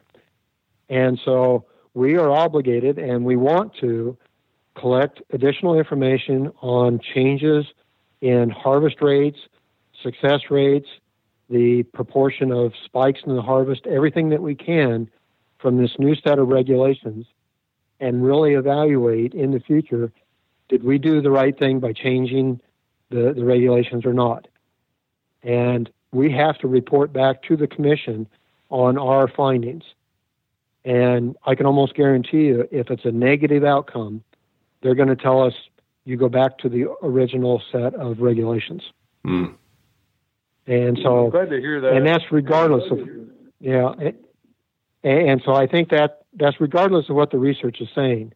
But our commission is very conscientious about regulation changes, the impacts that it has on our constituent groups, and they want to make sure that the agency doesn't go off base with their recommendations. And so they have directed us to take a look at it, and depending on what we find in the next few years, I would imagine that that's going to be the direction, and that will be what drives the future recommendations for black-tailed deer in the future. So do you think at this point our season dates are too liberal, or our take is too liberal, or do you think that that it's going to be sustainable? That's a very difficult situation to address. There are a lot of constituent groups out there that are wanting us to actually reduce the amount of opportunity that people have for harvest. And we've taken a look at that. I had another study a few years back that looked at the time span of harvest on blacktail bucks primarily. At what point in the season was that rate the highest? And if you take a look at it in general, what you found was that there was a small peak of harvest right at the beginning of the season, and then again during the last week of the season. And if you recall, so you're talking the beginning of October for rifle season, and then the end of rifle season. Yeah, okay. Yeah. This data was based on rifle harvest predominantly, okay. And so there was a peak during the first week, and then a peak during the last week. Sure. And that probably had to do with the amount of effort that hunters are putting forth. They go out during the first week, and then they kind of have to go back to work and do whatever, and then they come out again during the last week. And so if you recall, several years back, we actually shortened that black-tailed deer rifle harvest a little bit. You don't think it's because and so you don't think it's because they come out and hunt them that opening week when when the pressure's low and they're able to fill some tags, and now the pressure's on them, and then at the end of season we're in that pre-rut, the bucks are on their feet, they're really moving pretty good come Halloween, November 1st, 2nd, 3rd, and they're getting caught. You don't think it's the actual behavior than it is the effort put forth by the hunter? There's definitely some behavioral changes, but we feel that it's mostly related to hunter effort. Okay. And that's because of some of the other data that we have available for us. Okay.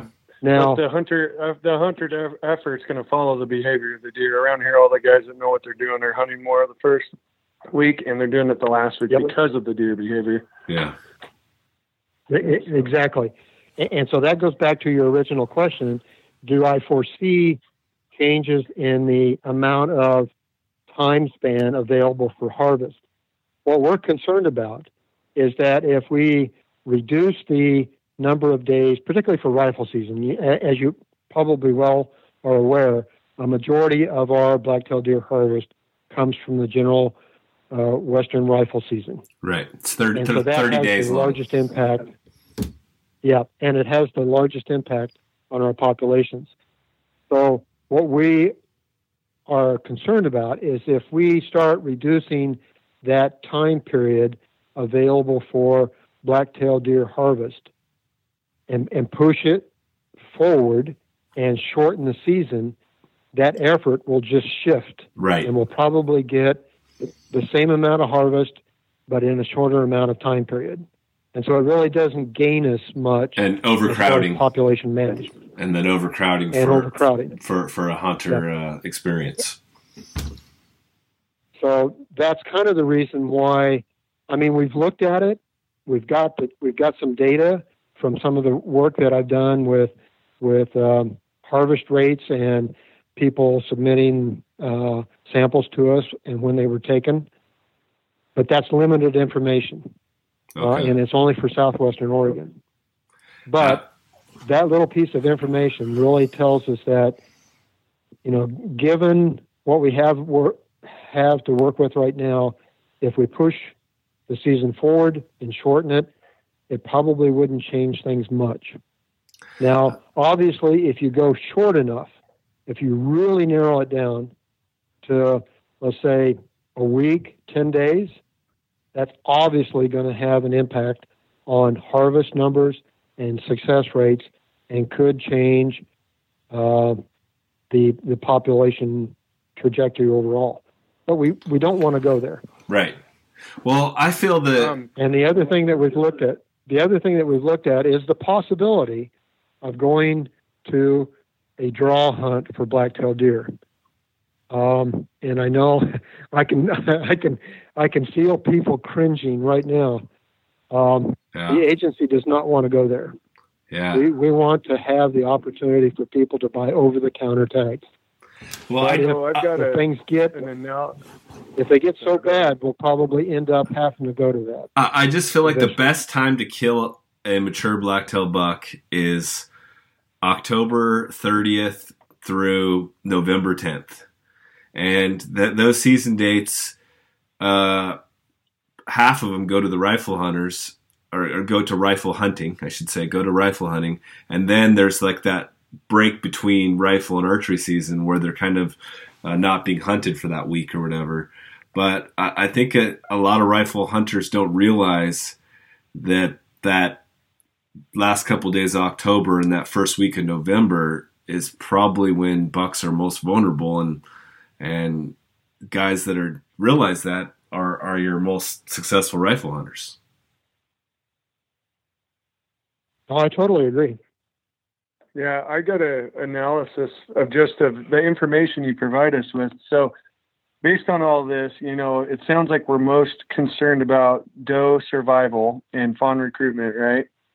And exactly. One of the things, so if we're trying to help doe survive, we talked about habitat, that's one thing, right? But then we've also got, if we've got a 35%, predation rate or doe mortality rate from mountain lions, could you speak? I know this is a hot topic and everybody's got their opinion on it, but having a more controlled management of mountain lions to help some of the doe survival rate, would that be a viable option? And I know that gets into state managed management of the cougar costs money versus having, the public being able to manage it through dogs, which we lost the ability to. I mean, what is that something that the state could potentially push forward, or does that have to be a state voted upon thing by the people, the general public?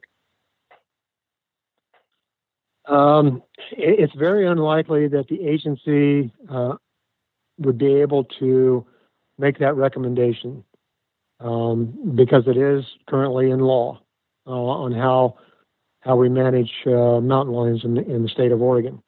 Now, that being said, there's also some considerations. There has been huge numbers of research studies done all across Western United States looking at the impact of cougar mortality impacts for deer populations. Almost without fail, it has been shown that it's very, very difficult to show an increase in deer populations with a strict management regime that reduces cougar populations.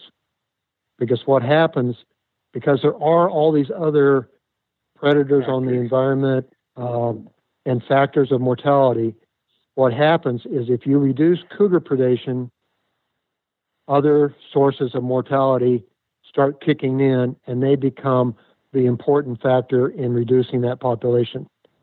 And so it's almost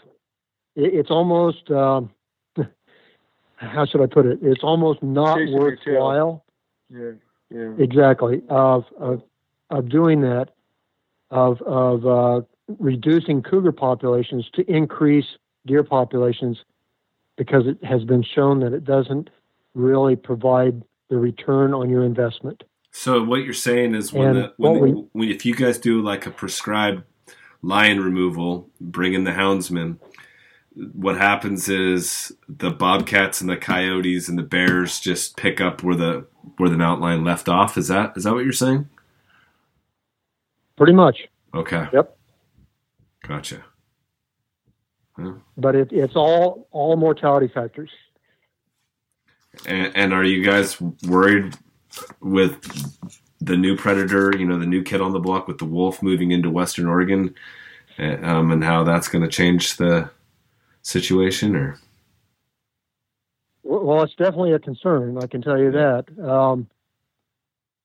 What we don't know is whether wolf mortality on deer will replace other mortality, or whether it will be additive to the amount of mortality that we're seeing. We haven't been able to really investigate that yet. particularly on black-tailed deer, because we just have, a few wolf packs in Western Oregon right now. But we're going to be hopefully getting situations, particularly up the North Umpqua drainage here, where we've got the indigo pack, we've got some radio-collared adult does. We're going to have the fawn study this spring. We'll start getting some of that information on whether wolf predation on black-tailed deer is going to be a factor that even causes more problems with our black-tailed deer, or if it's just going to be kind of a replacement mortality. Okay. Now, what we see is we've been doing some information collection on wolves on the indigo pack. There is quite a bit of information right now that shows most of that prey resources that they're using are elk and not black-tailed deer. Okay. Yeah, and I think that's the same in Idaho. Yeah, I was going to say, I remember seeing a study in Idaho where the wolves were eating the elk, and then the mountain lions were displaced and the mule deer population started to increase because they thought the lions were eating the mule deer, but then the wolves kind of were thinning the elk out, and it was creating a different chain of events. Yeah, and that's one of the things that you'll find is that depending on how many different predators that you have in a system, how many different sources of prey that you have in that system, an individual predator or an individual prey item can have all kinds of different results. And I was involved with a study several years ago where we looked at a suite of predators and the impact on elk populations. And we looked at wolves, grizzly bears, black bears, cougars, everything that we could think of.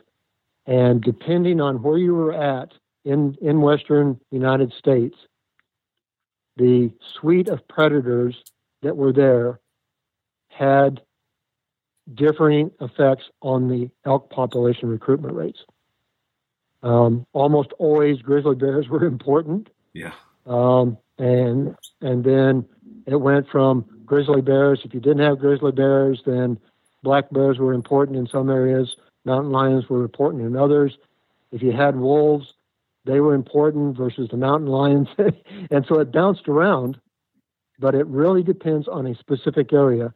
And it's very hard for a state agency that's managing a whole western side of, say, Oregon, to know exactly what kind of management practices to implement, given that each small area is going to be having different responses. And so it's very difficult. It's a lot more complicated than folks believe. Yeah, I know. And us hillbilly redneck hunters, we're always like, we think we could figure it out from our armchair, but it's definitely complicated, the whole biology on how the circle of life works, for sure. One thing we forgot to touch on, and we talked about this before we did set this podcast up, kind of another hot topic in blacktail country is the what people refer to as bench legs and crossbreeds. Are the blacktails crossing with mule deer? Are they crossing with Columbia whitetails? Can we address that?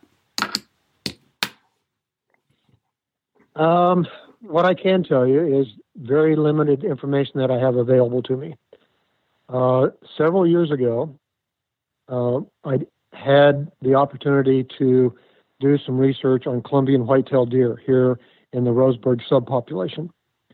And there was a lot of concern about like you mentioned, the genetics, and it wasn't from the blacktail point of view. It was how pure are the Columbian white-tailed deer.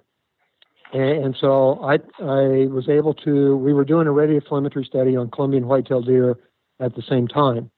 And so I was able to collect samples from all kinds of white-tailed deer here around Roseburg, which exist in an area that has a lot of blacktail too. And we took samples from individuals that appeared to be pure Columbian white-tailed deer, pure black-tailed deer, and what you would think based on their physical characteristics may have been crossbreeds. I sent that information to a specialist in Texas who specializes in genetics. He came back and more or less told us, you have two deer. You have white-tailed deer and you have black-tailed deer. You don't have any crossbreeds. So that's the information that I have available on Columbian white-tailed deer in a very small local area here around Roseburg. What about? It doesn't seem. Go ahead. Sorry. Go ahead. Go ahead. It doesn't seem like that there were genetic crossbreeds. They were either pure whitetail or pure blacktail. Okay. And what about the Cascades bucks blacktails coming in contact with mule deer? That one I don't have any information on, but I can tell you that we have captured mule deer, what appear to be mule deer, in some of our high elevation black-tailed deer traps. And we do have radio telemetry data on what appears to be a black-tailed deer going over the crest of the Cascades into mule deer country to fawn. And so there is definitely interchange between what most people consider to be mule deer and blacktails. And it's right along that crest of the Cascades is where it's occurring. Genetic-wise, I don't know what that means. We really don't have any specific genetic data to try to sort that out. Okay. I don't know if it's true, but I'd heard that the record books, Boone and Crockett record books, are now doing like a DNA test. And if you kill a buck in, say, like a Cascade blacktail area, and his DNA can come back as being a Columbian blacktail, and then he can be put in the book, so on. I don't know how much truth there is to that, but I'd heard that is a new practice. Well, I know for years the record books had I guess you'd call it kind of an arbitrary line. Yeah. Between different strains of deer. Yeah. And I haven't heard, but I would imagine that since the genetics now are so precise, why not go to that and use a validation of genetics instead of a arbitrary line like 2 miles east of I-5 or whatever. Right. Yeah. Well, yeah, that makes sense. I don't know. Is there anything we're missing, Matt? No, I think you have been more than gracious to spend all this time with us and share the information. I can't thank you enough for taking the time. It's been an extremely interesting conversation, and it's cool to talk to somebody that's actually doing this for a living. It's really cool. Me and Matt spend like 2, 3, 4 hours a night during hunting season trying to figure out blacktail deer, just constantly throwing ideas back and forth and looking at whitetail data sets, and just, we're kind of obsessed with trying to figure out these elusive creatures for sure. Well, I can tell you the pleasure's been all mine.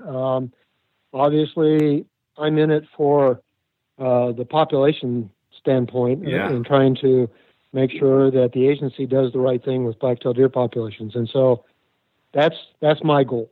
Well, we appreciate you doing that job. It's a tough job for one guy to obtain, but yeah, we appreciate that for sure. Thank you. Definitely. Well, by all means. And if anybody wants some further information, don't hesitate to have them get a hold of me, and hopefully with everybody involved with it, all the dedication that we have in the research program and in the agency, we'll continue to have good black-tailed deer populations across Western Oregon. I like it.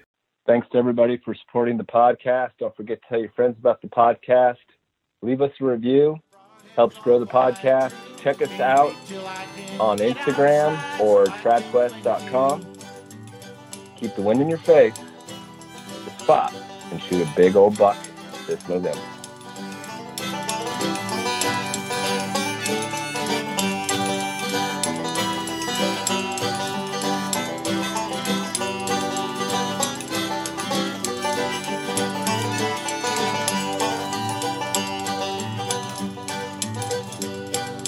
Frosty before the sun comes up, the geese are on the wing. The deer are fat and happy, no, they don't suspect a thing. I can't take it any longer, I've got to breathe some air. The only cure for what I've got is a week or so out there. I've got Nimrod neurosis, longbows on the brain. I'm an outdoor junkie.